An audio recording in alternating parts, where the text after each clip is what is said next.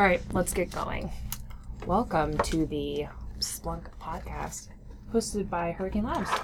I'm Kelsey Clark, your very broken Hurricane Labs marketing person. I'm Tom Kupchak, equally broken technical person. I'm Brian Cusick. I'm just visiting from New Jersey, splunking over there. So he lives in New Jersey, so clearly something is very broken with him. Obviously, yes. And I'm Tim Baldwin, the very broken Tier 3 implementation Splunk senior guy who actually does Splunk. I'm glad we're all broken here. Actually, speaking of broken, I want to talk about broken hosts right now. Oh, yes. Now that was a segue right there. Thank you. I thought that was pretty good. For those who are new to the Hurricane Labs podcast world, we've released a app for Splunk called the Broken Hosts app, and it helps you determine if your data is broken, not coming into Splunk anymore. And we're currently working on a major rewrite of the app. We're basically rewriting the app from scratch, and we're going to be improving the performance. We'll be improving the flexibility. So there have been some features that have not been able to be implemented in the current app, and so we're hoping to add that flexibility so that if there's something random and off the wall that you want to do, it'll be able to do it. And we're adding some cool dashboards that will help you figure out why it's broken. The current app will tell you that something's not sending data, but the next question is why? Why is it not sending data? Why did this stop coming in? Some of it could be that the server is down, could be that some Splunk app was removed to bring that has the inputs, and it could be a whole bunch of other reasons. So we're trying to help you figure out what those reasons are and why it stopped coming in. We're looking at a feature that was introduced in Splunk 7.0, the metrics store, to see if that's an option to use for this to really speed up the performance of the search. Since everything we're working with is numbers, it fits perfectly into what the metrics store is. And if you're not sure what the metrics store is, go to the Splunk docs and take a look. It's a really cool feature that they put into Splunk 7.0. So not to interrupt you, but I'm going to anyway. So just so I'm understanding, so if you are someone who's a Splunk admin and you've had a search fail because the data isn't there, that's where this comes from? Yes. Okay. We don't want you to find out that your data is missing when you go to search for it. We want you to know before you have customers come to you and say, or users come to you and say, hey, I got inconsistent results, I got weird results, I got no results, and it's because, we haven't been getting our firewall data in a week and a half. Why didn't anybody tell me? Why didn't we know about this? This is a tool to help you do that. And that's especially important for sources where you can't easily go back on that data.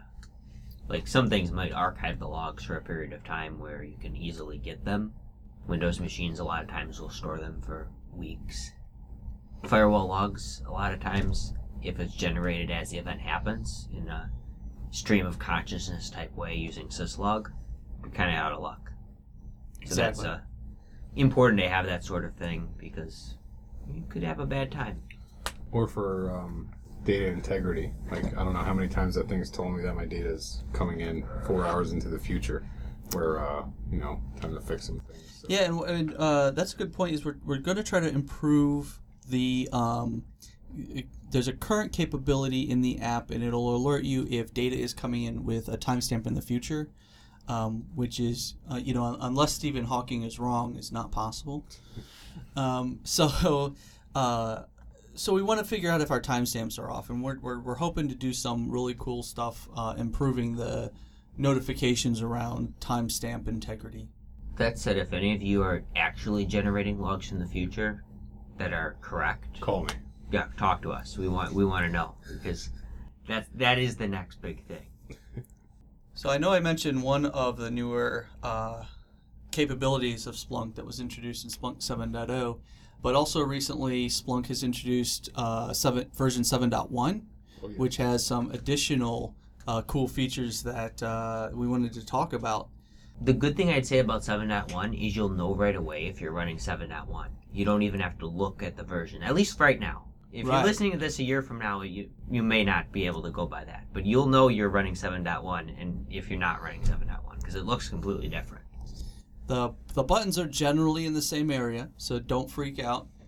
It's just a visual styling is a little bit different, a little bit more modern. One of the best features, I think, that they added with the Splunk installer, the first time you install Splunk with the new version, and this doesn't apply for upgrades, this is only for new installs, there's no such thing as admin change me. And if you know what that means, Splunk had a default username and password when you installed Splunk that you were able to use right off the bat. The new version does not have any default password. When you first install it, it will prompt you to supply a password to be used for the admin account, which is really cool. You know, being a security product and all. And we're going to have a screencast for that, correct, Tom? Yes, we're going to have actually 2 screencasts. One that'll show you a quick overview of what the 7.1 UI looks like. And if you've used Splunk before, it will look similar from a usability perspective, but from a actual how it visually appears, it'll look a lot more modern and cleaner. Great. So I found the nice thing about it is the learning curve was pretty close to non-existent for most of the actually doing something out of Splunk. So that was awesome. So unless I delete everything, including the podcast and the screencast, we'll have that. I do have a next backup week. copy of it, so you'd have to delete it from Google and also somehow like hit my laptop with a hammer as I like drag it across the table so you don't. That would I mean, be it is a problem. Mac. I'd be perfectly happy if you did that, but you know, probably some other people here would complain. I apologize to the Mac fanboys listening to this Seriously. podcast. How rude. I do not apologize to them. I think one of the things that I don't want to miss with 7.1 is the ability to do what's called searchable upgrades or rolling restarts. So basically, when you're upgrading Splunk, at least from an administration perspective, it requires a good deal of downtime, right? So like your users can't search doing this, or if you're, search at your own risk pretty much. So the server's got to come down to get upgraded. With the concept of, indexer clustering and search head clustering and a couple other things that Splunk does behind the scenes, they've allowed for pretty much minimal search disruption, right? So I think that's an exact quote from their documentation, but you can upgrade one box at a time in, a 15 indexer cluster or something like that, and not have to worry about, spending hours overnight doing that just so, everybody can search at all times. That's already built in now. So once you get to 7.1, of course. Do you know if that is the 7.0 to 7.1 upgrade is like that, or is just everything after 7.1 will be able to do that? No, it's once you get to 7.1, Okay. then moving forward from there, as far as I know, yeah. Gotcha. Yeah. So it's of no use yet, but it will for sure be used plenty. Since we're talking about 7.1, I want to make sure I caution anybody who's running enterprise security. Oh, yeah. If Yep. you're running Splunk Enterprise Security, do not upgrade to Splunk 7.1. There is no version of Splunk Enterprise Security that is compatible with Splunk Enterprise or Splunk Cloud 7.1 at this time. That is a direct quote from somebody at Splunk with first-hand knowledge. And just specifically, since you might be listening to this podcast months from now, this is specifically referring to Splunk 7.1.0 and Enterprise Security 5.0 or any previous version of Enterprise Security released at the time. But, tomorrow they'll release a version of that. Well, the next version of Splunk Enterprise Security is in the works, and the one thing that they're working on is compatibility with Splunk 7.1. So currently, the highest version of Splunk Enterprise Security that is available for download is ES 5.0.0. Any number that's higher than 5.0.0 should be compatible with Splunk 7.1. So, speaking of stuff going on in the security realm, let's talk about Phantom. So, Yeah. Splunk recently closed its acquisition on Phantom Cyber Corporation, and I'm wondering how you guys are seeing Phantom and its combination with Splunk. How's it helping solve security teams' issues? What's going on with that? So, for those who don't know, Phantom is an automation product. So the kind of the workflow is, Splunk and or ES finds something bad that happened. It sends some information to Phantom, And Phantom does some things, and those things could be investigation things where it looks up an IP address in a threat intel feed or something, or it could be an action on your firewall, block this IP address. It could be they have some sandbox integration where it could say take this URL or take this file and detonate it in this sandbox environment to see if it's malicious or not. And things like that. And it can also report back into Splunk, create events in Splunk after it's done to say this is what happened, this is what it is, and then you can report off of it there. The acquisition is really exciting for partners like us, as we've been seeing our customers be more and more interested in this type of automation. And we're excited to see what it can do for our SOC as well, to kind of automate some of their tasks that they tend to do. Yeah, I was wondering what you all have been seeing in terms of our experience with it and where it's going, where it's headed. I know everyone I talk to pretty much is all about automation where it can happen. Maybe not complete, take my job away. But that's one thing I've noticed with this is you definitely still need your, intelligence security engineer analysts to know what we want Phantom to do, right? But I've definitely...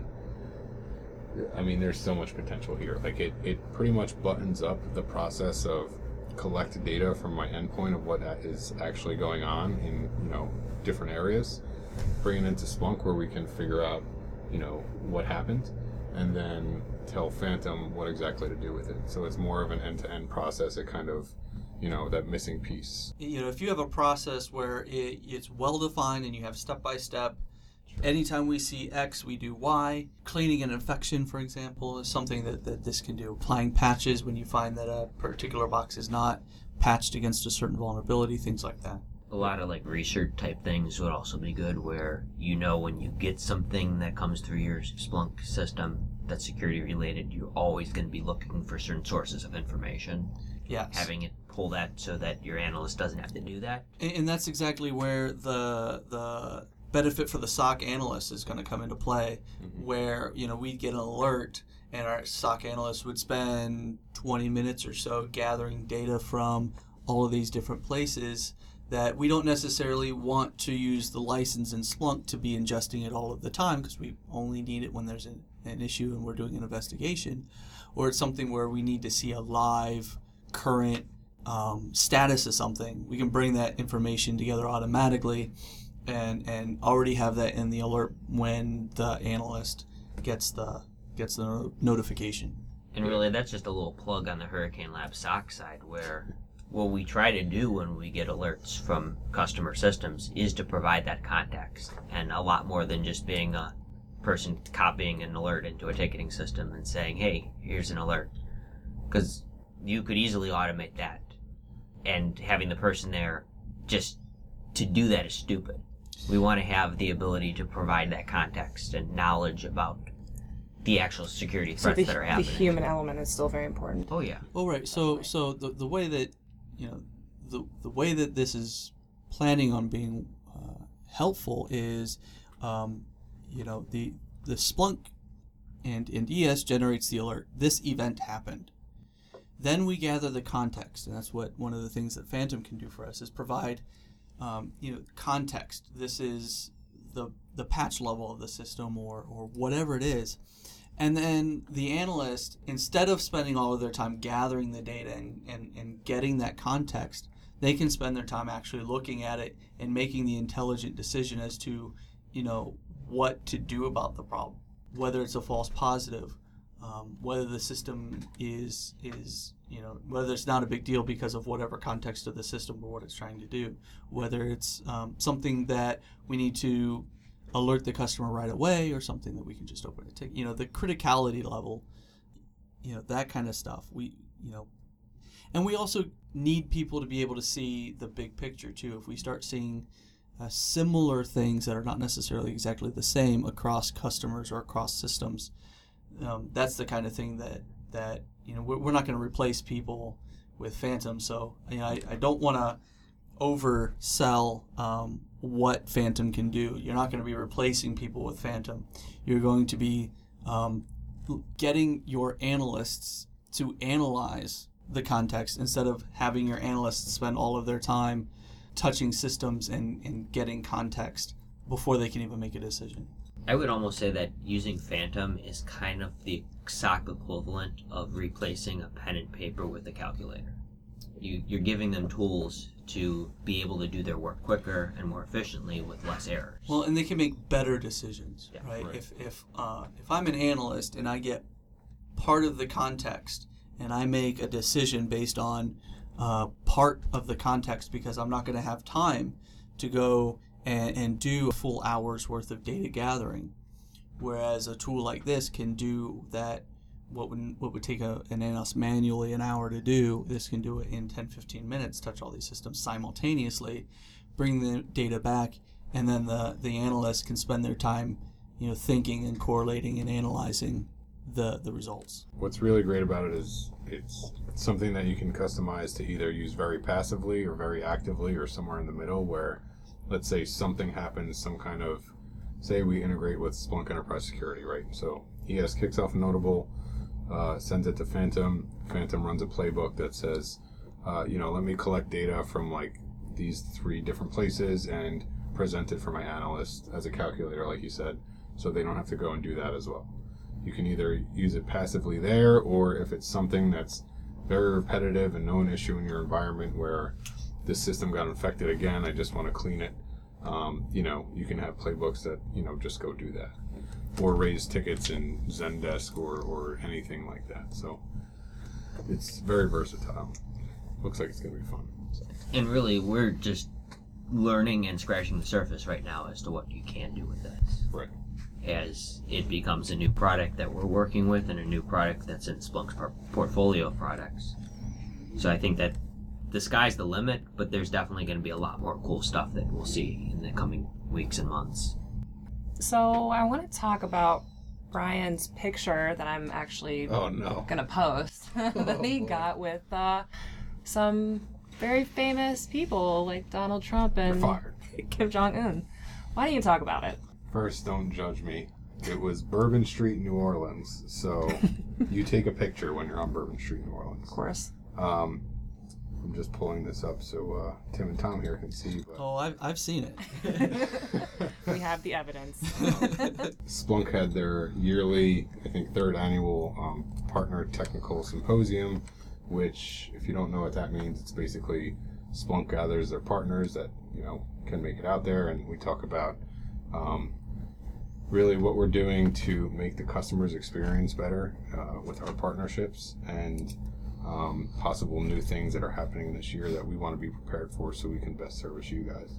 And it just so happened to be on the corner of Canal and Bourbon Street in New Orleans. I had never been in New Orleans, so it was definitely an experience for me. It's been one heck of a month. And I don't know really what was more exciting, the sight of Bourbon Street at night or really all the things that Splunk has coming down the line. So I think we should focus on the stuff that Splunk has coming down the Yeah, line sure. just for the Well, podcast's sake. Of course. Oh, that's Right. good, though. I mean, it's a good energy there, so. Yes, definitely. I mean, I can tell you everyone at Splunk was just excited about Bourbon Street as Splunk. So, What were some of the, sure. I don't know, a couple of the main points that you got? A lot of things, there are just getting faster, right? Like there's a bunch of stuff that, they talk about that is kind of forward looking, so it's things they want to do or directions they want to go. So, you don't bet everything on them, but it's just very nice to see that Splunk as an organization is looking to just listen to their customers, like we listen to our data, and go where our customers want us to go. It just makes sense to do it that way. So a lot of things are based around speed of, just products and how to make things better and things like that, and new products to get into not so much different venues, but like I know there's a product just came out about the IoT, Internet of Things, right? So we talked a bunch about that, and that is a cool space. Like there are so many data points. I remember, I think last December, I made the decision to Splunk my WRX in the middle of December at 5 o'clock every morning because I just had a newborn and I was an idiot. But That's I mean, awesome. there were hundreds of data points, right, for like every thousandth of a second. So just the world of like industrial Internet of Things is pretty astonishing on what you can Splunk and, you know, what you can make sense out of. Just because I'm sure our listeners are probably curious about that, what sorts of data do you get from a Subaru WRX at 5 a.m. in the morning, shortly after you have a new birth? Well, you get to know which neighbors are awake by default, which Okay. neighbors you wake up after you change out your exhaust. Oh, good for them. Yep. I don't think that's Splunk specific, though, right? No, but I did use a tool that did allow me to, you know, just look at different levels of turbo boost and, you know, just a whole slew of things, right? Like I put a new intake system on my car, and just the difference that made, the return of investment was great, because the temperature of the air going in before versus the temperature of the air coming in after I made that change was very significant, and you can just feel it in how the car rides, so, and how it picks up at a red light, which is nice.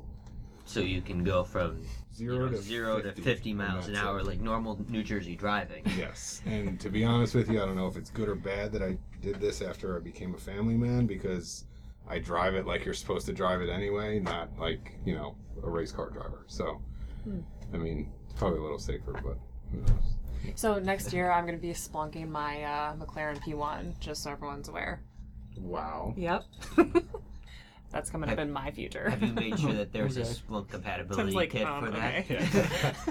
Yes, of Yes. course. I'll be creating Everything, that too. everything can write to some sort of CSV is my motto. So that's pretty awesome. Well, see, if McLaren's listening to this and they want to sponsor a Splunk project with it, Oh, that's how you got to do that. You got to do the marketing right. perfect. yes. I'll get I'm in sure touch they'll. with them. I'm sure they'll be right over that. You know, they want to. They want to say like, our car has these Splunk dashboards that you can use. And Splunk should get on that partnership too. You know, if Splunk wants to buy me, you know, maybe a Tesla. Yeah. You know, maybe I can. Now, I'll air I'll temperature, Splunk air I'll temperature Splunk wouldn't matter for that. all. That's right. I Splunk all of the data from that, and then I would write up whatever they wanted me to write up, and I would go wherever they wanted me to go and talk about how I Splunked my brand new Tesla. And I'll pay for the storage. Just give me the car. That's it. So many great ideas coming up in the future. I think if anyone who's listening can make any of this happen, you know, Mr. Musk. I'd be more than happy to. You go get his car from space. I'm sure he'll. Oh, I thought he was in Mars already. He's not there. Oh. I want the one you sent us, not. Just No kidding, idea. Elon Musk. He's, You're you amazing. know how many miles that thing has traveled without having to be recharged? It's brilliant. He Yeah. has solved the problem of electric vehicle range. Yeah, You just on put it on a rocket That's and you right. send it into space. the Done. average number of miles without a recharge is very much. And think about what The that limit does does not exist. across electric vehicles as a whole. Like statistically, that's so much of an outlier that like the EV miles before being charged has just shifted so significantly. Oh Tom yeah. just got so serious. Oh, look at the time. All right, so thanks to all of our listeners for putting up with us. That we covered, you know, what's new in Splunk. We've looked at the Broken Hosts app and what's going on with that. Phantom, you know, automation or orchestration to help improve SOCs, and that's SOC, And not shoes. SOCK. And we talked about some cars, and I think that's it. So, unless anyone has anything else to add. If you manage to tolerate this, you should look at our website for more cool Splunk stuff. Yeah, we have Yeah. Splunk tutorials, Splunk apps, Plenty of things that are probably more useful than any of the words that just came out of my mouth. So. probably. Yeah, in fact, if you just wasted however long of your life listening to this, you probably really owe it yourself to read things on the website, because then you'll actually learn something. You definitely should. All right, thanks so much, and until next time. Bye. Bye. Thanks, guys.